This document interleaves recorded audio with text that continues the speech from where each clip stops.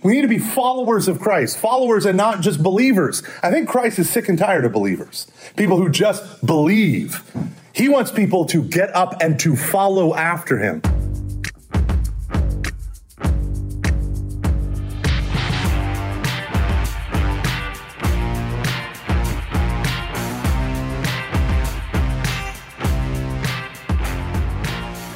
Welcome, ladies and gentlemen, to Every Knee Shall Bow, your weekly Catholic podcast on evangelization. This is your buddy, Mike Gomer Gormley. I'm not here with Dave Van Vickle. We are continuing. This is the third part of our 6-part series walking through Brandon Vought's Return, How to Bring Your Child Back to the Church. It's a wonderful book. I would encourage you all to get it.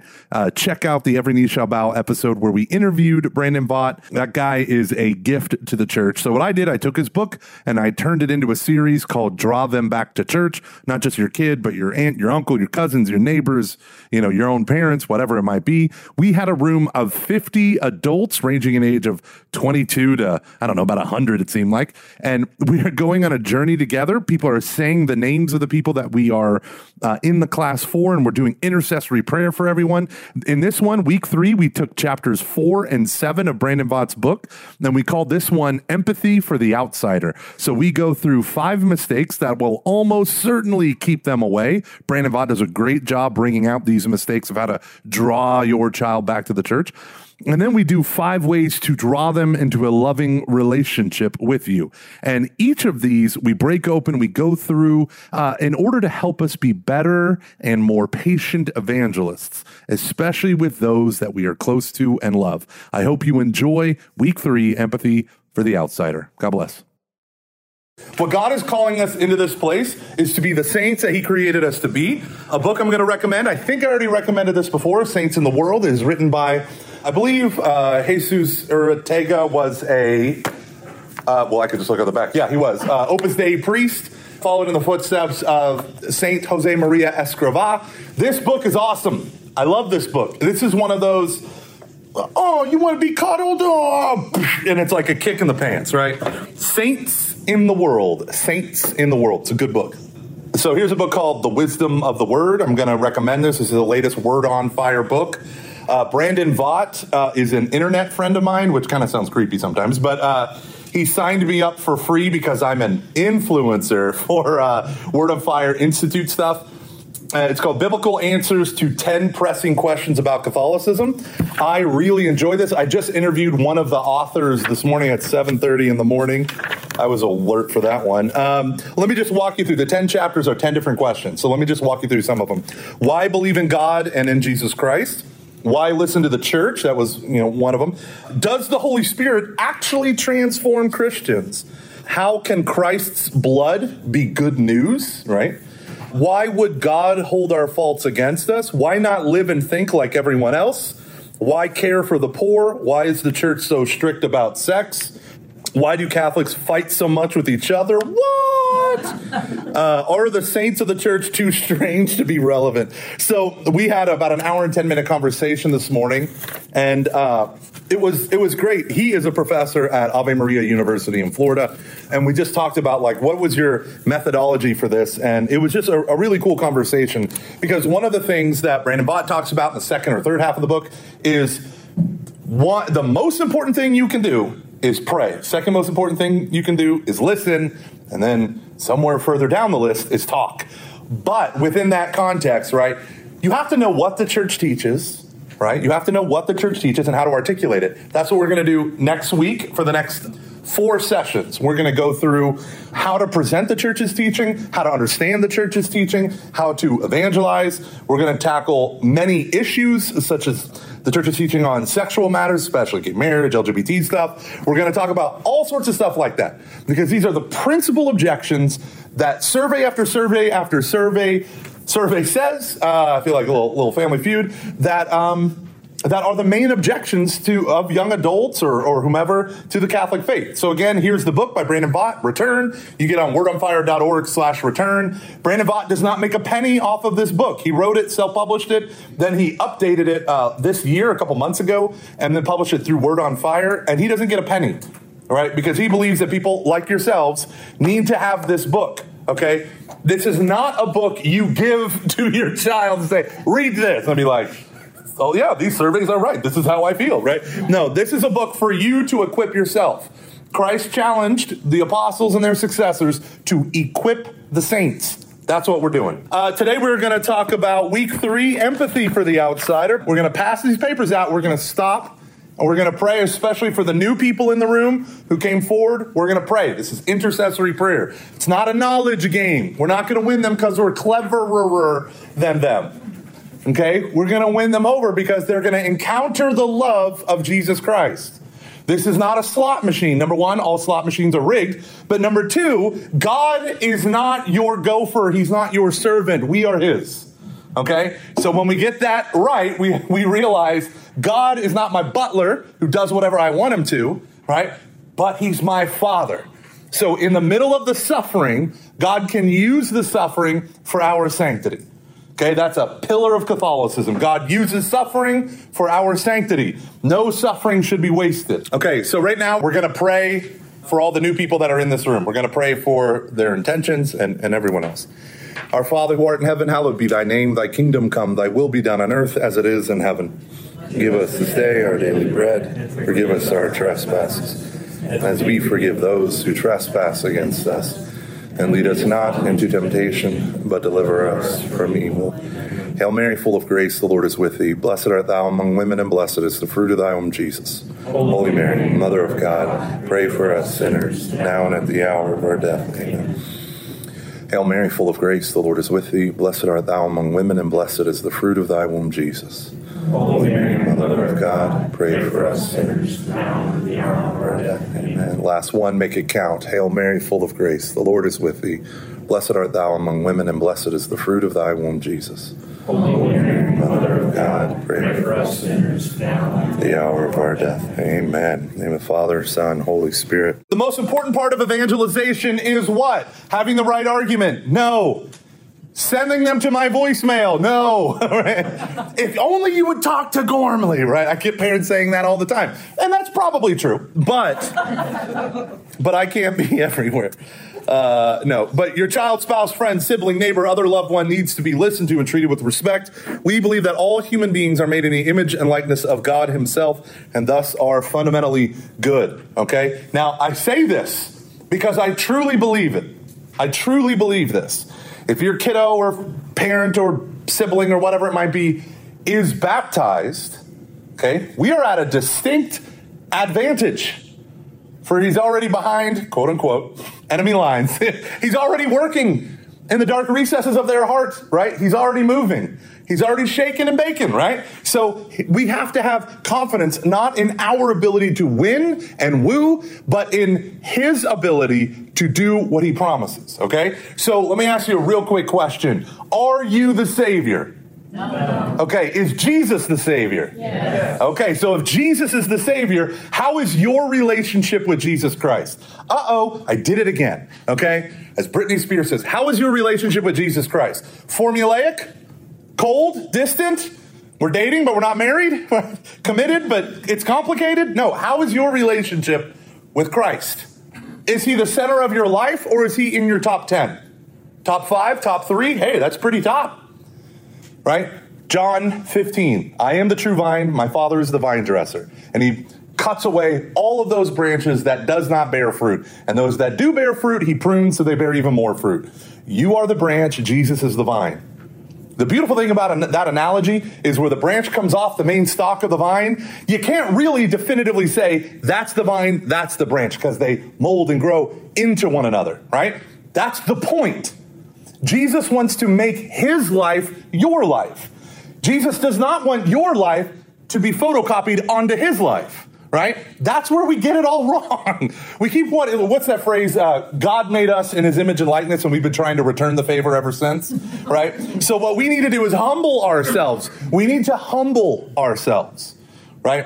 It comes from the same word for earth or dirt. We need to get low spiritually. We need to understand that I am not equipped to solve every problem, to be the Savior. I'm not. But I know a guy, and this guy knows me, knows my child, knows my brother, family, wife, nieces and nephews, parents, whatever it might be, and he's moving. He's not still. Do you believe that? Okay, because if you believe in the sovereign God of the universe who sent his only son into the world in the fullness of time, then no weapon of the enemy can stop us. But God will not, as St. Augustine said, though he created us without us, he will not save us without us. He has called us with a beautiful dignity to be co-creators of his life in people's lives, to be co-operators. He is calling us into the great dignity of being evangelists. Okay? Evangelism is not a Protestant word. Okay? But when we think of evangelism, we might think of evangelical, but we certainly don't think of Catholics who are hemorrhaging 6 out of every, 6 young adults for every 1 young adult that becomes Catholics. The Greek Orthodox and Jews have more people coming into their church every year than Catholics do. Okay, so just think about that. The Greek Orthodox, a largely ethnic-based Christian church, and Judaism, an entirely ethnic-based religion, is drawing in more people into their faith per year than we are. It's almost as if we want to self-sabotage. So what do we want to do?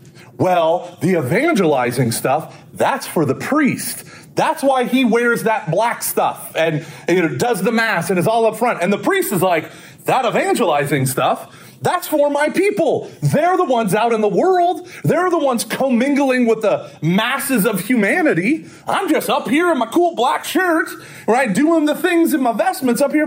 See, that's the problem, is we keep thinking it's the other person's responsibility. Vatican II, they say, threw open the windows of the church, right? The idea is we got to let the light in. All the goodness of the world we got to affirm. But here's the funny thing. We're like, yeah, we're laity. Yeah, we're empowered. And then we walked out the front door of the church and we're like, here we go, world. And then the world, turns out, hates us. So then we look around and we're like, whoa, it is cold out here. I'm going to do a U-turn. I'm going to go back into the church and I'm going to become a sacristan. Right? Why?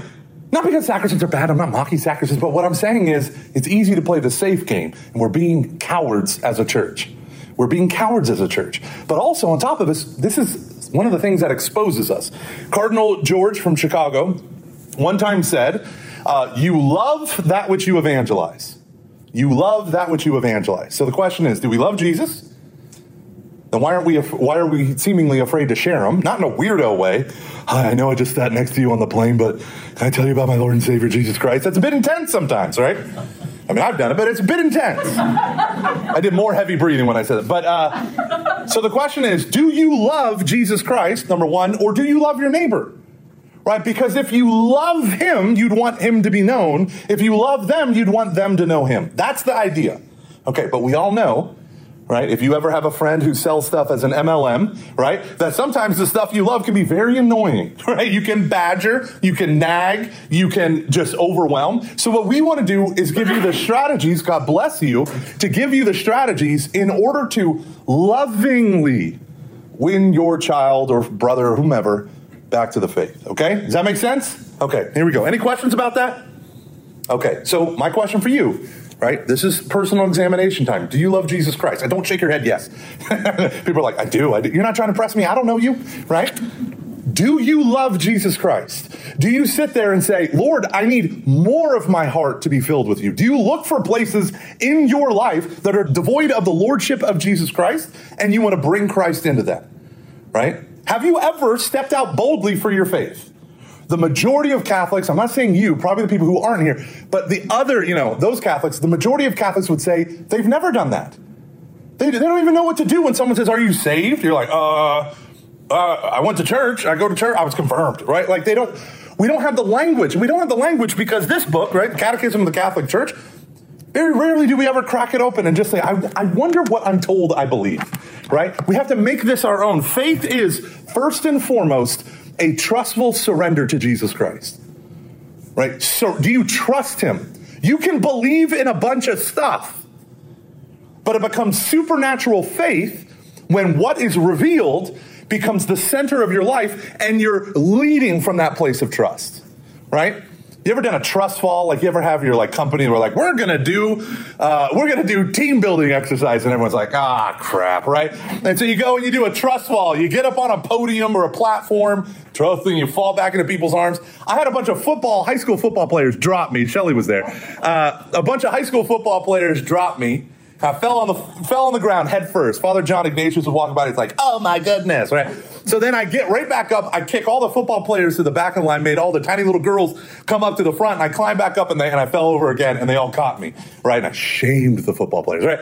But think of what that is. That's trust. I trust that they are going to catch me. Now, what I did in that moment, right, of getting right back on that podium and doing it again, is I knew that those kids, if paying attention, are trustworthy. They are worthy of my trust. How many of us have spiritually crashed, emotionally crashed, maybe even physically been damaged, wounded by this world, and pulled back our trust? So what we want to do is we want to let the gospel of Jesus Christ begin to heal those wounds. For some of you, the key to bringing your children home is not a well-placed argument, but a necessary interior healing of something that has gone on in their lives.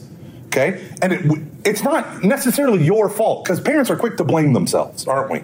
Like, we're always like my kids could not care less about the church. I'm like, I get paid to do this professionally. Just smile when you're at Mass for 5 seconds. Father Tom is looking. Okay.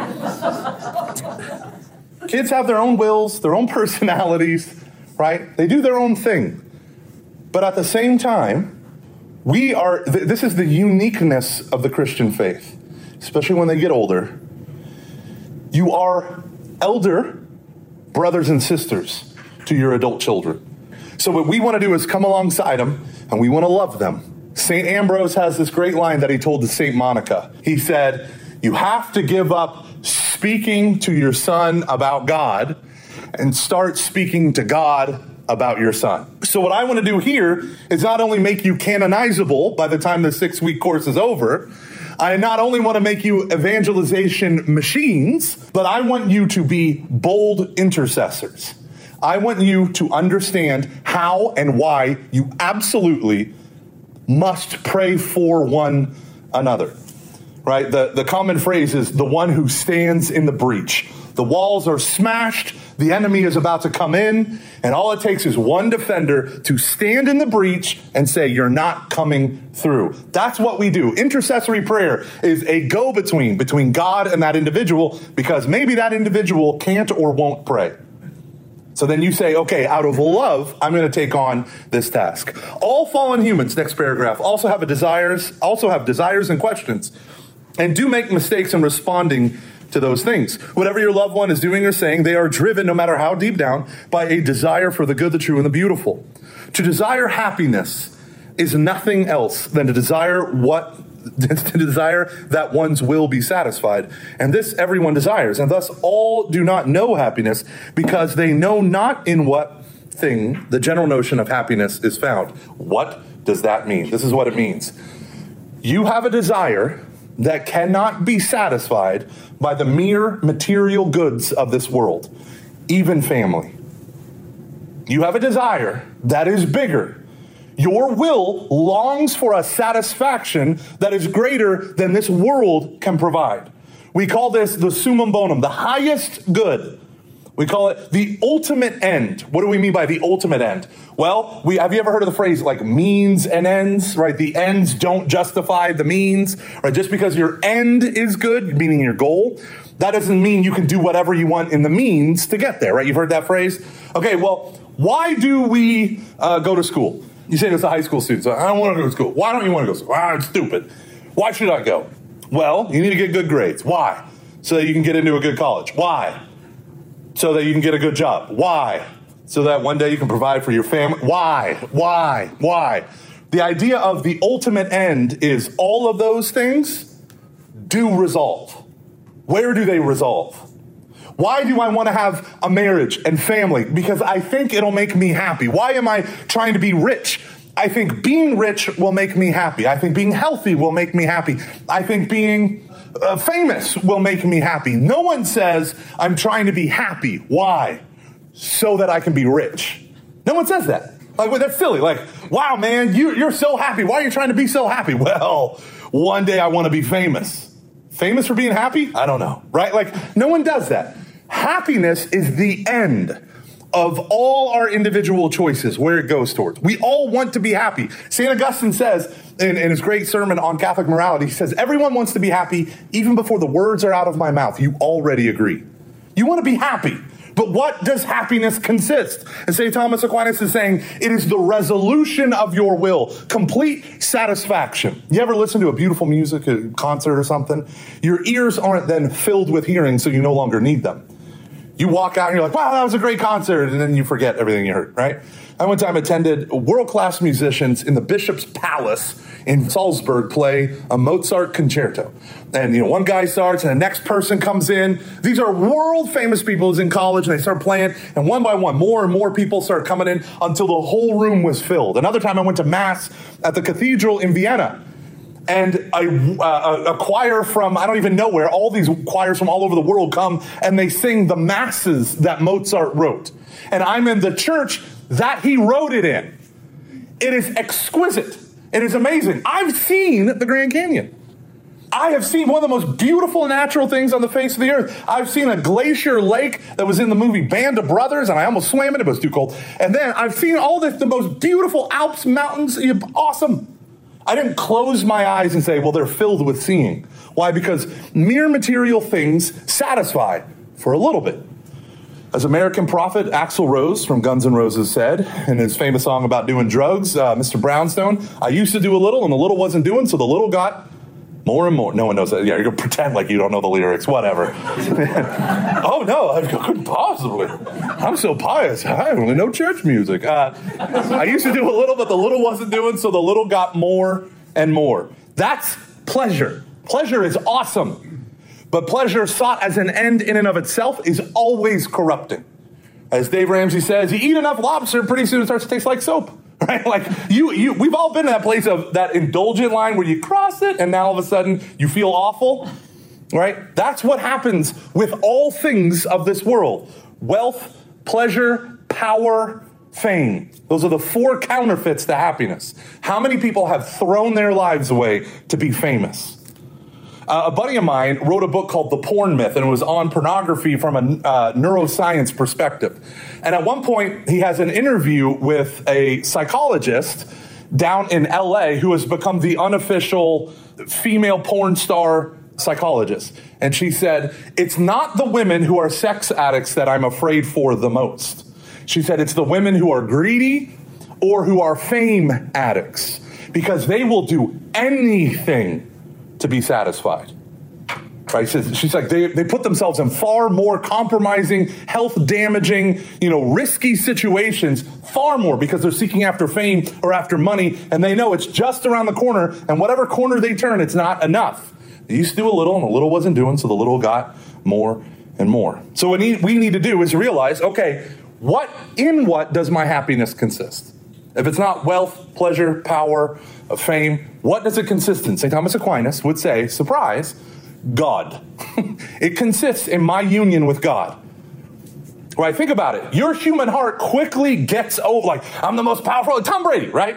He won all these Super Bowl rings, and he was being interviewed, and he's like, I got to the pinnacle of my sport, my career, all this stuff. I hate Tom Brady too, but he got to the pinnacle of it.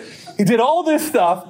And then the interviewer said, well, what else do you have? And he said, I got to the top of the mountain of fame and fortune and skill, and I realized it wasn't enough. It wasn't enough. And that's why I need God in my life. See, and that's the fascinating thing. The book of Ecclesiastes says, for I have put eternity into the heart of man. Why? Because time is not enough for us. The fish doesn't complain that the water is wet. We always complain that there's not enough time, right? And it's true. And so what we want to do with our very human, all too human hearts is we want to look at our desires and say, what desires are authentic and what are not? What are forced upon me by the world, the flesh, and the devil? And how can I cultivate what God has called me to? And then within that context, right, what do? We say, all right, am I pursuing lesser things in order to make me happy? Am I pursuing lesser things? What happens if we take a lesser thing and we say, this will make me happy? Do you know what we call that? You know what that fancy word is? Oh, I'm not going to just give it to you. Addiction. Addiction. I like that. I'm going to put that up there. That's a good modern word. It comes from the same root word in Latin for dictionary, right? It means to have someone else's voice. So what else? What would be when I take a lesser good and I make it my highest good? What would we call that? Idolatry. Whenever we break the bottom 9, we always break the number 1 commandment. Idolatry. You take a good thing, you make it the number 1 thing, it ruins everything. Career. Awesome.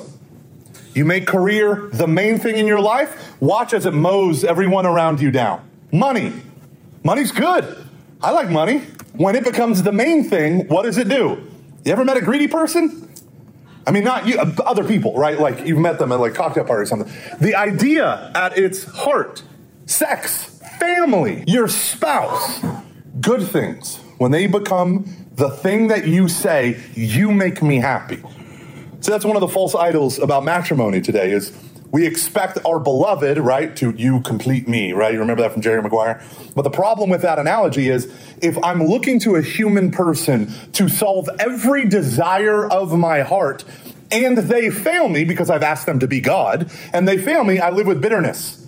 But if you both have God as the center point from whom you long to have all your desires fulfilled, and that way it allows you to put the other where they belong in your love. You can love them freely without saying, you be God to me, right? Like, you don't want to do that.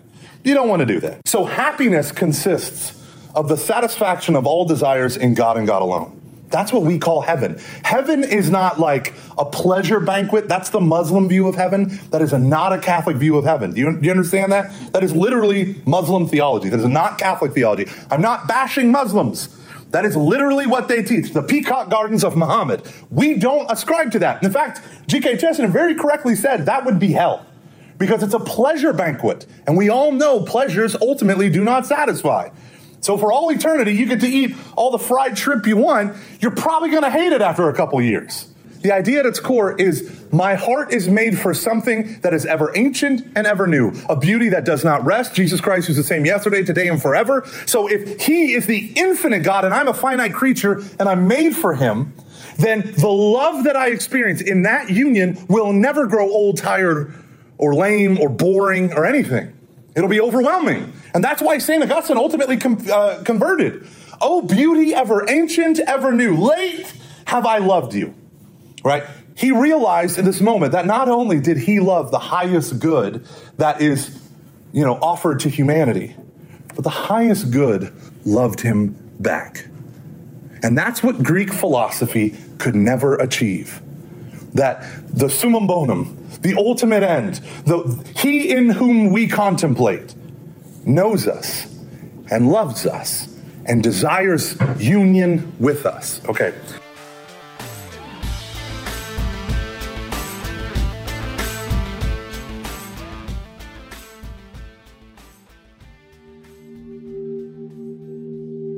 I'm Jeff Cavins. I wrote The Activated Disciple because I know how easy it is to practice the faith and to study it, but what if we lived our entire lives without doing what we learned?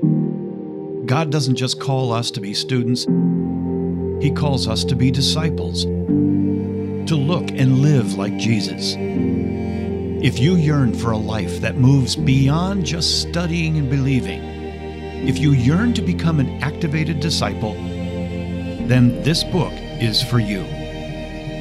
The Activated Disciple teaches you how to take your faith to the next level so you can become an instrument for God to transform the world. To order The Activated Disciple, visit ascensionpress.com or Amazon.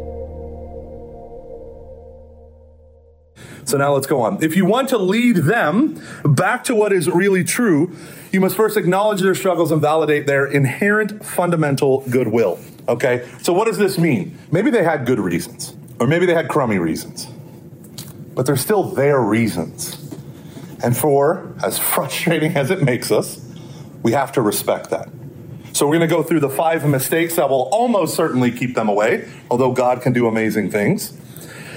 Number 1, force them to go to Mass. If you are a parent of young children, this does not apply to you. It is your parental duty to take them to Mass every Sunday and every holy day of obligation. If you renege on that duty, that is your fault and you are liable before God. Okay? So if you're a parent right now of young ones, you need to own that.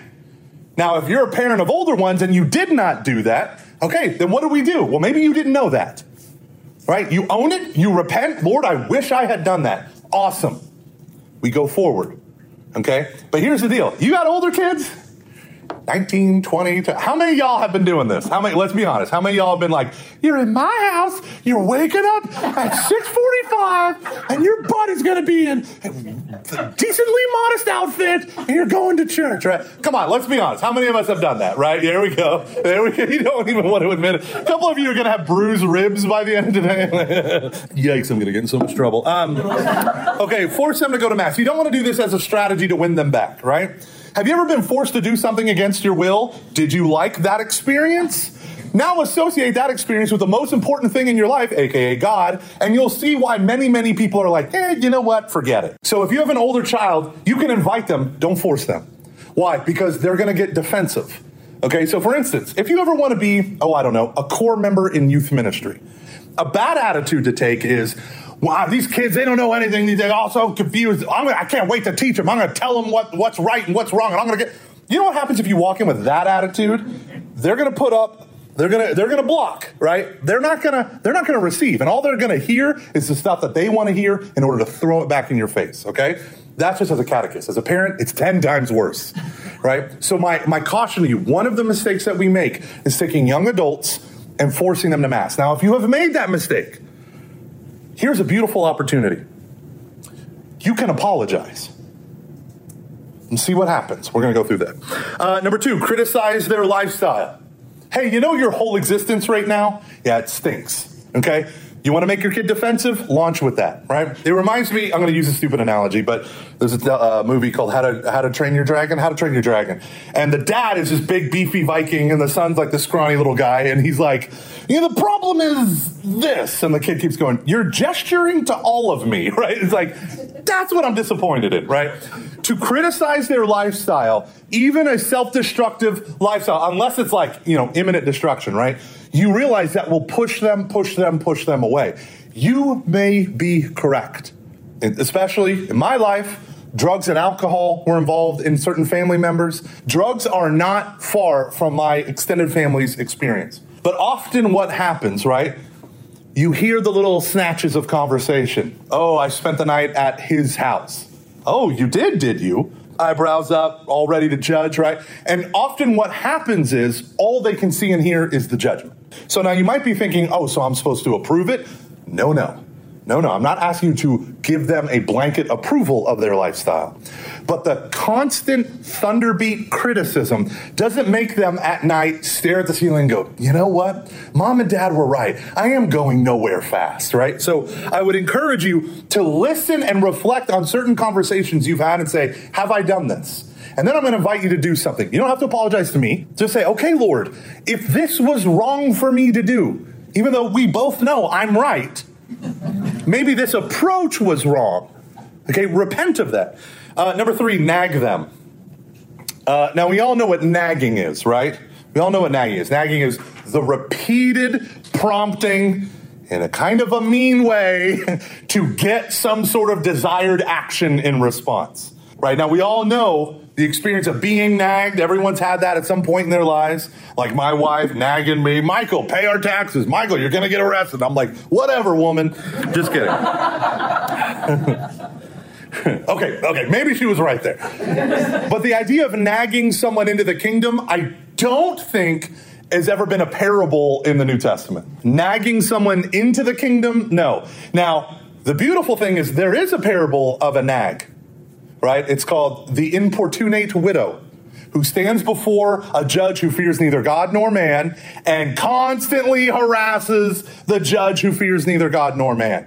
And Jesus ends up by saying, here's this horrible judge who does what this woman wants just to get her out of his hair. How much more does your Father who loves you will he respond to you? Do you want your children or brothers and sisters or whatever to do what you are nagging them about just to get you to stop nagging them? Is that the motive that we're going for? When we realize that's not the motive that we're going for, then we can let go of our preaching career and we can talk more to God about our whomever than talking to whomever about God or church or whatever. Number 4. Now, this one is near and dear to my heart. Dismiss their objections. That's a mistake. I don't know your situation. I don't know what it is. It might be very dumb in your mind. It might be very important or hard to disagree with in your mind. But their objections are theirs, and therefore, we have to take them seriously, right? One of the worst things we can do is just say, the only reason why you think or feel this way is because you're lazy, or because you're this, or some defect of their character. Many people are lazy, are prone to peer pressure, are conformists. They don't want to stand out, especially when they're freshmen or sophomores in college and none of their friends go to church, right? Hey guys, sorry, got to get rid of this party or leave this party early. I got mass at 7 a.m., right? Like, that's often not a phrase. Some people do say that. That's often not a phrase you'll hear. So many people will, because of the pressure or just the environment, will succumb to the room temperature, right? But the idea is they have objections that no matter how petty you might think they are, they're still theirs. And so what we want to do is hear them out. Right? We want to hear them out. That doesn't mean this is a problem. This is the problem. And this is what Dr. Michael Dalphinius, I don't know how to say his last name. That's why I kept calling him Dr. Michael. This is what he said that I thought was really brilliant. He said, there's like a modern heresy today, which thinks if I just apply the right formulas, it'll end result in them being fixed, a situation being fixed. In fact, it was on chapter 3, how does the Holy Spirit really transform Christians? I said, that's a really good objection, because I had this Jewish rabbi who said to me, if the Holy Spirit really changes your life, then how come the world's so broken and Christians are killing other people all over the world and blah, blah, blah, when in the Bible it says when the Messiah comes, the lion will lay down, with the lamb and a kid shall lead them. And I was like, how would you respond to that? And he just said, we have this heresy where we think that if I just apply formulas, things will be fixed. But God wants to give us himself, right? And so I think for many of us, it can be very easy for us to just think, I just plug in here, argument A, argument B, and I should get this exact result. As often as you know, as human beings, you want to be treated with respect, right? You want to be listened to because you're made in the image and likeness of God, and so are they. And so what we want to do is ask, and I'm going to literally teach you how to do this, to ask leading questions. I drove down one day, a buddy of mine, I had just moved up to the Woodlands, and a buddy of mine called me from Sugar Land. He said, I want to buy you a couple beers so you can talk to my atheist friend. So I drove all the way down to Sugar Land, had a couple beers. Then I realized, oh crap, I got to drive all the way back up tonight. But he's like, I just want you to talk. So I sit down with the guy. He's like, I went to Baylor. I got a, great Baptist education, but I realized the Bible, I had a great scholar, and he just tore apart the Bible. And you realize it's just a human book. I said, okay, well, why don't you tell me about your thoughts about Jesus? He said, well, he's just a human teacher. All that stuff about him being God, that's all made up. And I said, okay, why do you think that? Where in your reading of the Bible made you think that? And he said, that's a great question. No one's ever asked me that. He said, well, we all know that Mark's gospel came first and then Matthew. And in my back of my head, because I study this stuff, I'm like, yeah, we don't all know that, right? And it's a conjecture. But anywho, I digress. And I said, okay, well, what? And he goes, the earlier books of the Bible don't make Jesus to be God.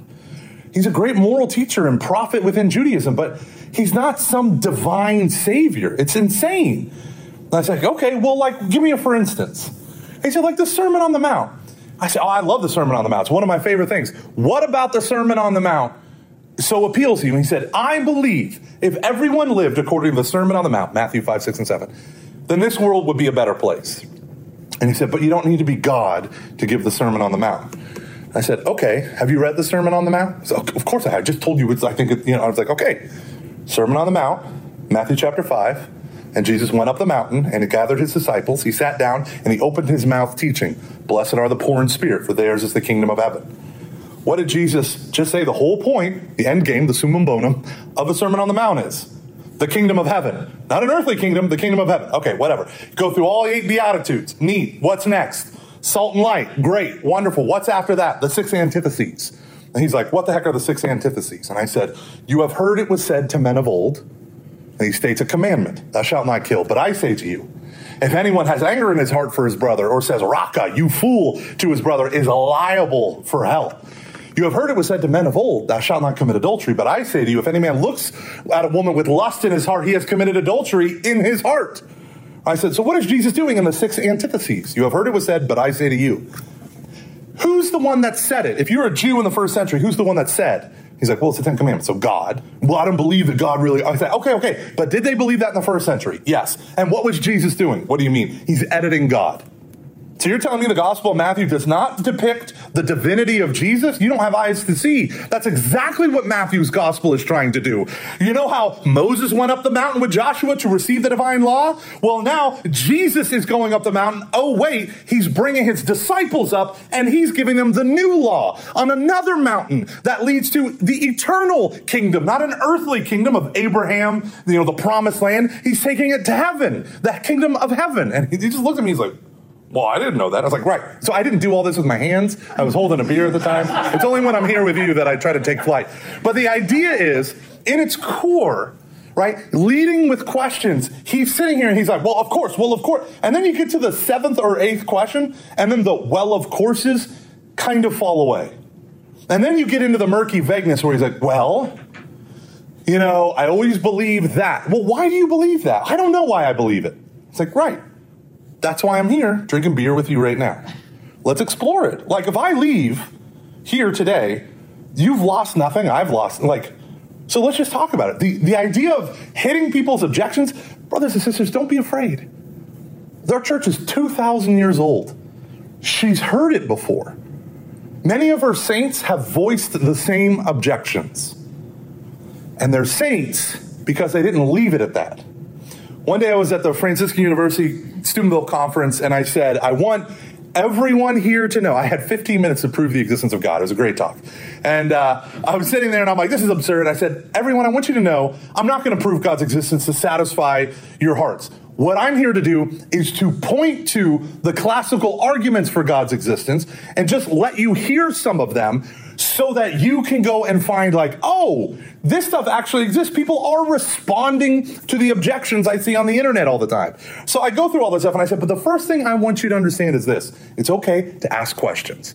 Hang a question mark on God's existence, on Jesus' existence, the resurrection, the Eucharist, Mary, the saints, right? All that stuff. Hang a question mark on it all. 1,000 questions does not a single doubt make, as St. John Henry Cardinal Newman said. So what we need to understand is the patience that we need to have with our kids comes from this place that their objections are real, even if they're lame, right? They're real to them. And so when we begin to ask questions, we begin to go deeper. A girl who was going into her freshman year at MIT, full scholarship, came up to me and said, crying, she said, you gave me permission to ask questions when I felt so guilty for having them. She said, I didn't even know I could ask questions because every time I did, someone said, the worst thing you could say in the Catholic Church, don't question, just take it on faith. Take it on faith, just believe. Don't do that. If you have questions, ask. St. Thomas Aquinas' Summa Theologica, which that reference is right there in the middle of that paragraph, all it is questions and objections. It's filled with it. If you ever have trouble sleeping, I would encourage you to read. Assume that you can change them. Don't. What do we say about assumptions? Don't make them. So what we want to do, is we want to pray as if we believe that God can change them. Right? And we want to just be available. The moment we impose instead of propose is the moment that they're going to get defensive instead of being open. And what we desire from their hearts is openness. So in chapter 7, so if you look at the top, what we did was we took chapters 4 and 7. Chapter 4 is like what not to do. Chapter 7 is what to do. So we're going to look at these 5 ways to draw them into a loving relationship with you. Because you might be the bridge, but you're not the end, right? Who's the end? God, right? So your spirituality, your timetable, you have to give it over to him. Amen? All right, listen to the words of American prophet DMX, a rapper. In the voice of God, I may not come when you want, but yo, I'm always on time, okay? It's God's timing, not ours. That goes over much better in the prisons. Okay. No, whenever I did that, they were like, oh, equal DMX, right? And I'm like, it's going to give it to you. Okay. Number one, make your love unmistakable. Make your love unmistakable, right? Are they earning your love? Or do you just love them? Do you love them for their first name or for their last name? Right? Sometimes in the sports fields, we tend to love them for their last name.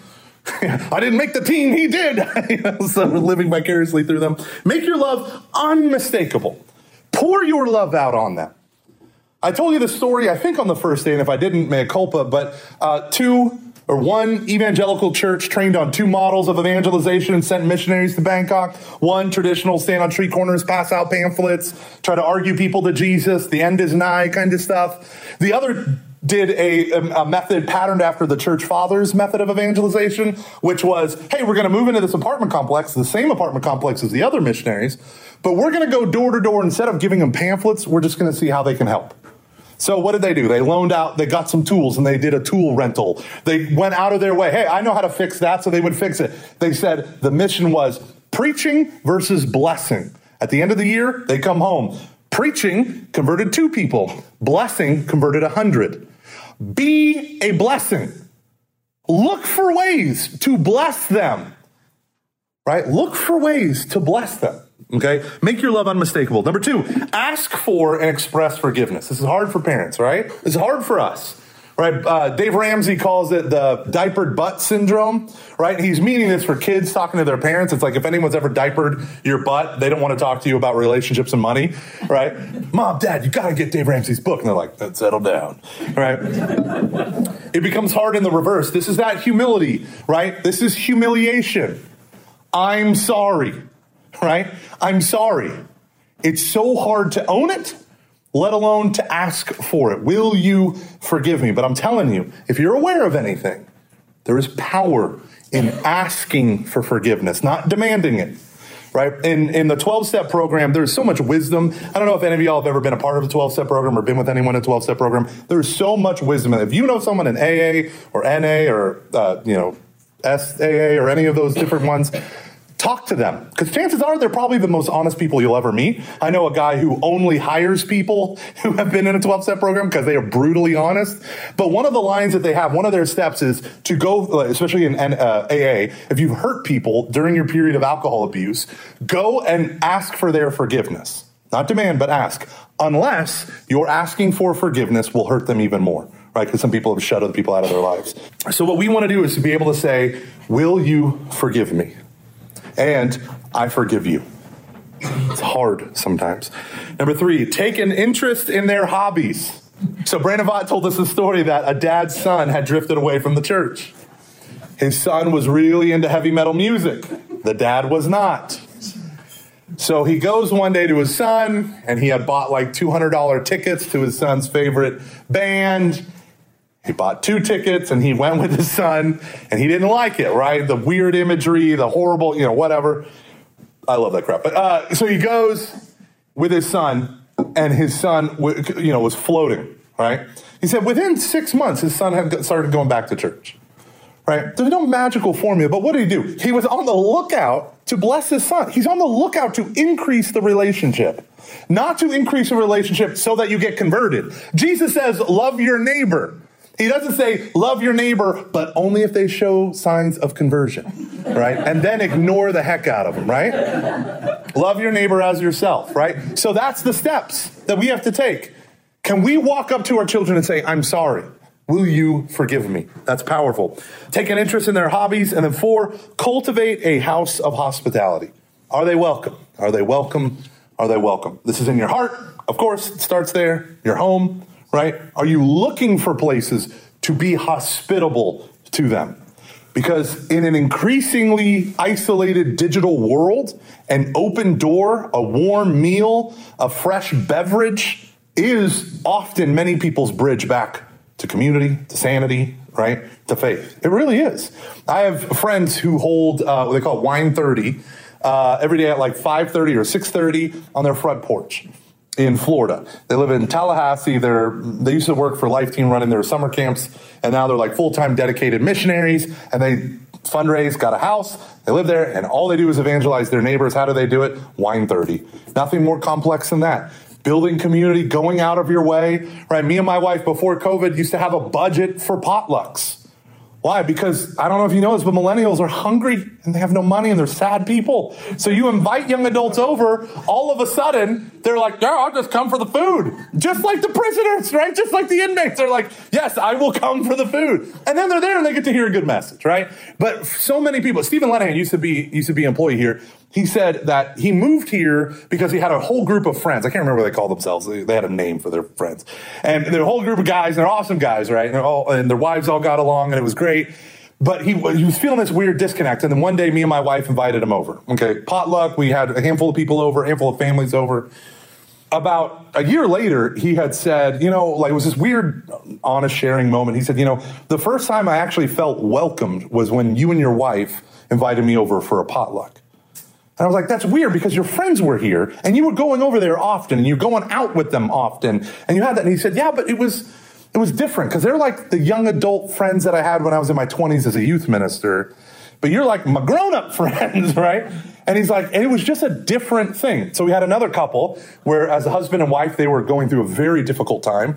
They were here from Louisiana and they had no family here in Houston. Oil and gas brought them out here and they felt alone. Now I knew that they were obsessed with LSU. I know nothing about college football. I don't care to know anything about it. I do not care. Oh, SEC, whatever. Okay, so all this stuff. So what did I do? I invited Stephen Lenahan over, who's obsessed with the Georgia Bulldogs. Apparently that's a team. And Brian Jones over, who's obsessed with the Ohio State. And they came, and you know what? We had a potluck at my house, all this stuff. They were talking. And we never talked with them again after, other than highs and hellos at church. It was enough to heal whatever it was that was there. That's all they needed was a break, a community, an experience, right? For many of us, that's all we need. Is this experience of just generous love, okay? So cultivate a house of hospitality. Number 5, plant seed gifts in their life. Okay, so what I want to encourage you, what does this mean? Seed gifts. You're not yelling at them. You're not preaching to them, right? Maybe just an 8x10 photo of me and just send it to their house. You don't know if it won't work. No. So what you want to do... Well, Dad, I am now an atheist. Thanks. How could there be a God with this? It's glandular. So what are we talking about seed gifts? Okay, so for instance, we had a woman whose husband is a stone cold atheist. And when I say stone cold atheist, I mean a jerk about his atheism. She said, what should I do? And I said, number 1, he hates Christianity because he thinks it's stupid and irrational. So be rational and study your Christian faith. But also, leave the books around the house. Just leave them around the house, right? Just let them have the book. It's on the coffee table. What was the book? Reverend Timothy Keller, The Nature of Belief. Right? It's an excellent book for skeptics. It was written for skeptics. It's not adversarial. It's like, hey, this is why we believe what we believe in terms of just mere belief, right?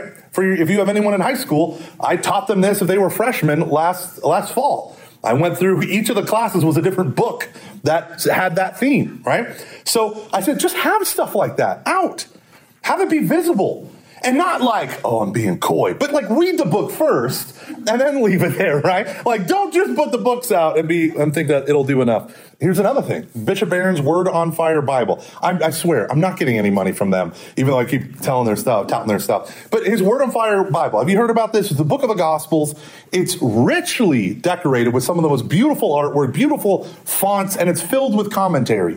It's a beautiful book. I got one, So beautiful. It's so beautiful. I got a brand new leather version because I'm an influencer, right? And I was drinking a really fruity drink, and instead of doing it, Oh, no. Yeah, apparently Bishop Barron thought that was hilarious.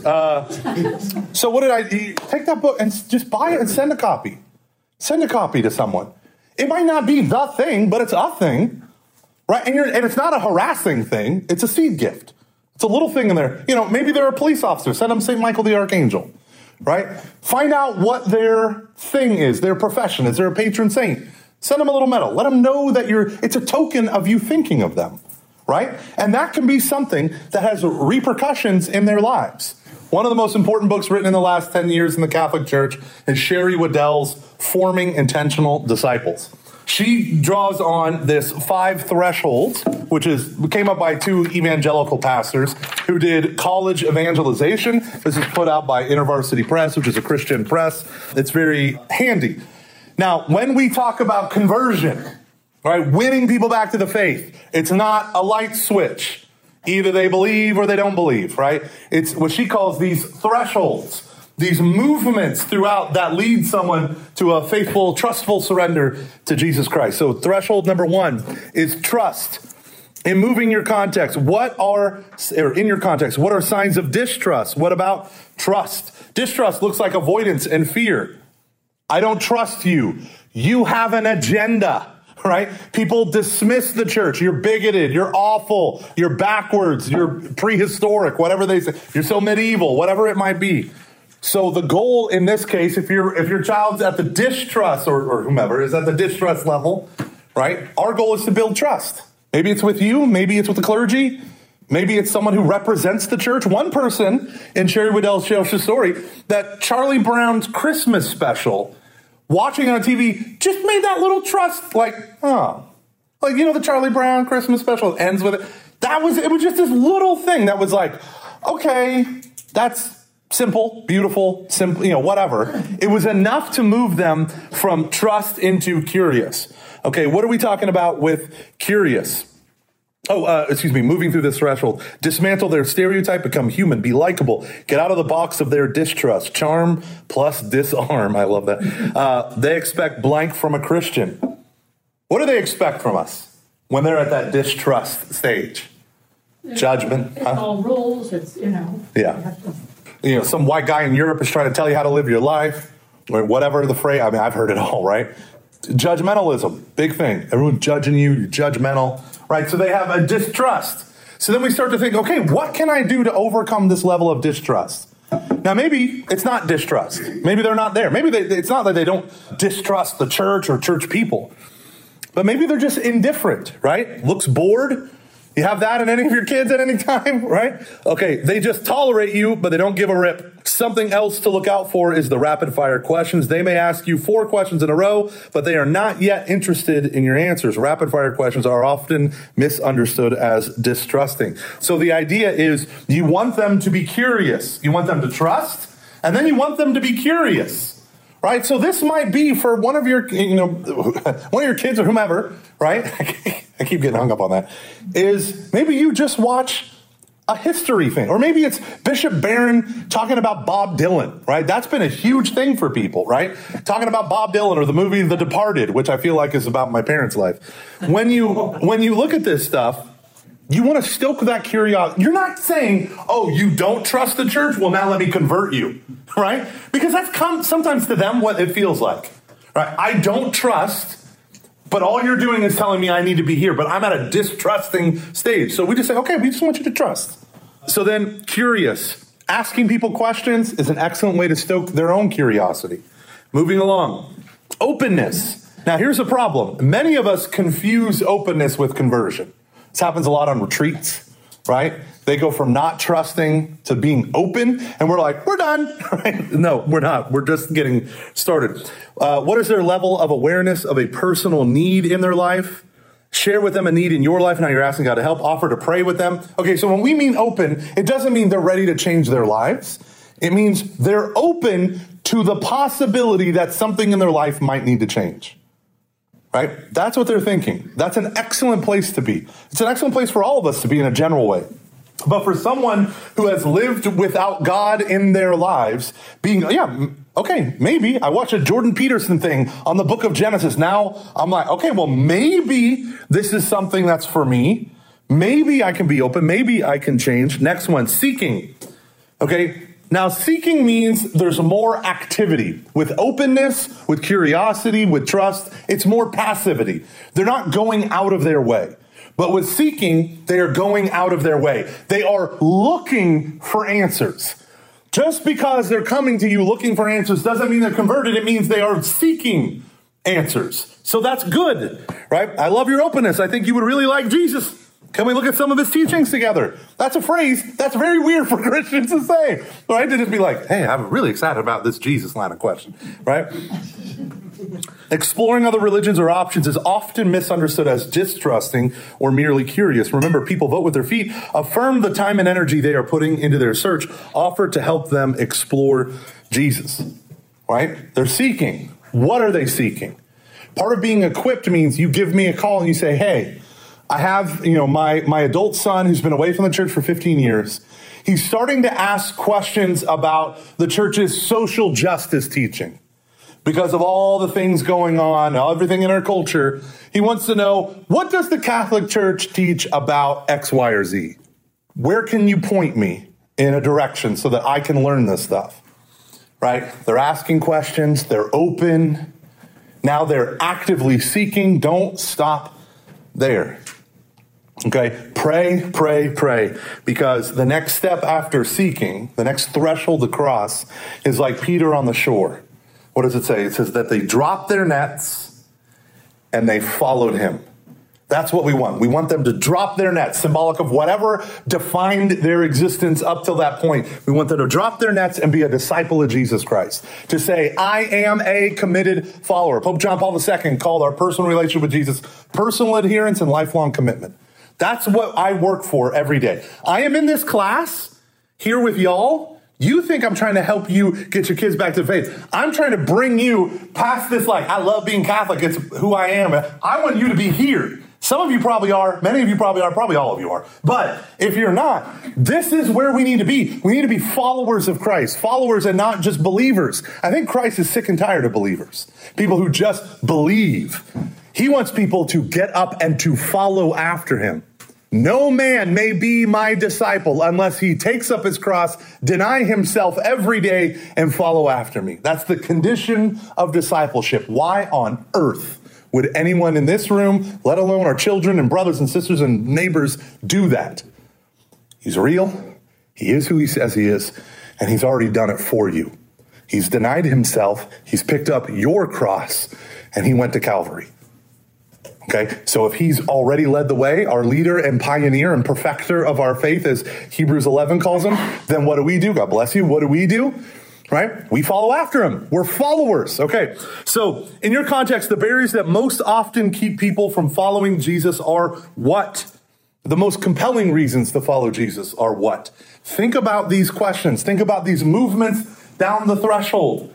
Sometimes people ping pong, which is a theological term, very accurate, back and forth in the threshold. Sometimes they're open, maybe a bad experience at church. Maybe they walked up and they're so unprepared to receive Holy Communion, even though they went, they grab the Eucharist and they're like, what do I do with this? And the Eucharist minister was like, excuse me, you need to consume that right now. And they're like, how dare you, right? You don't know. People ping pong, right? People ping pong. We have the patience to deal with the ping pong. And because I used alliteration, you know that's true. Okay, here are some profound fears that keep people from deciding to follow Jesus. Fear of commitment. Thank God no one in this room has that. Fear, I dated my wife for 6 years before I married her. Thank God I know. Fear of disappointment. Fear of losing autonomy. I think that's a really huge one for people. I don't want to hem myself in. Fear of rejection. Help them to see how Jesus will do a better job of running their life than they will on their own. Each of us has to decide who is at the center of our lives. Are you or am I? Right? Are you the center of your own life or is Jesus Christ? Who's the center? Someone has to be in the center or else it collapses. And we've seen that. Right? We've seen what a life that collapses in on itself looks like. And we don't want that for our kids, our friends, our neighbors, our siblings, our parents. And so what we want to do is just pray that Christ constantly reveals himself to them. We also need, and this is what we're going to talk about next week, we want to pray for the Ansel or the Ambroses in their lives. Maybe we're not the ones whose speech woos them, but maybe there's someone in their life whose speech can woo them, right? So when you look at this, I would encourage you to take this home, to spend some time looking at these thresholds. Ask yourself, where am I on this? What are things in the church that I'm not completely sold over? And then go get a catechism and give me a call and say, Michael, how do I operate this? And I will talk to you for hours and hours, right? But I want to equip you to navigate the Catechism of the Catholic Church and obviously sacred scripture, which is my great joy, to help you go through this so that your faith is your own. Okay, so conclusions. Number one, look at these 5 things, the 5 mistakes that almost certainly keep them away, and be honest with yourself how often you do them. Number 2, look at the 5 ways to draw them into a loving relationship and ask yourself, am I doing these 5 things? Okay, and begin to come up with a plan to do it. A wish without a plan, what is it? A dream without a plan is just a wish. Right, you got to have a plan. That's what we want. Next, the 3rd thing. So go through the mistakes, go through the loving thingies. Number 3, every day for 10 minutes. If you do not have a committed minimum of 10 minutes in the morning of prayer in sacred scripture, I want you to get your Bible. I don't have a Bible. Okay, well, the 500-pound Bible with your family tree in it and your name in gold letters embossed on the outside, right? Get your app, whatever, however you prefer, and read for 10 minutes sacred scripture and ask 2 questions. You don't have to read a ton. Read 3 verses. I don't care. Read a gospel and ask yourself 2 questions. Question number 1, what do the words and deeds of Jesus reveal to me about the Father? And how can I apply this to my life right now? I guarantee you, what you will do is called mental prayer. St. Alphonsus Liguori said, one cannot be saved without mental prayer. I have met many a Catholic who do not know how to pray what we call mental prayer. Okay? Contemplation, meditation. So just sit with the God, 10 minutes, right? 10 minutes. I don't have the time. You ate breakfast without planning on it. Did you set in your calendar, eat breakfast from 6:05 to 6:15? No, you didn't. You just did it because it falls naturally. That's what prayer needs to be. Father Larry Richards, no book, no breakfast, okay? 10 minutes of focus on the gospel, asking Christ into your life. Then, an hour, just kidding. Then, at the end of the day, before you go to bed, I want you to pray for all of us, okay? Everyone in here, we are going to pray. Here is your prayer intention. Lord Jesus, send them someone in their lives that they will listen to this week. Okay?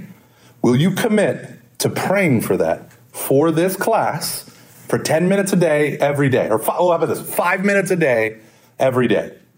Okay? I don't care how you pray it, but at the end of the day, that's what. Put it in your phone, have the alarms beep at you, right? And we're going to pray for each other. Amen? Amen. Who's the Savior?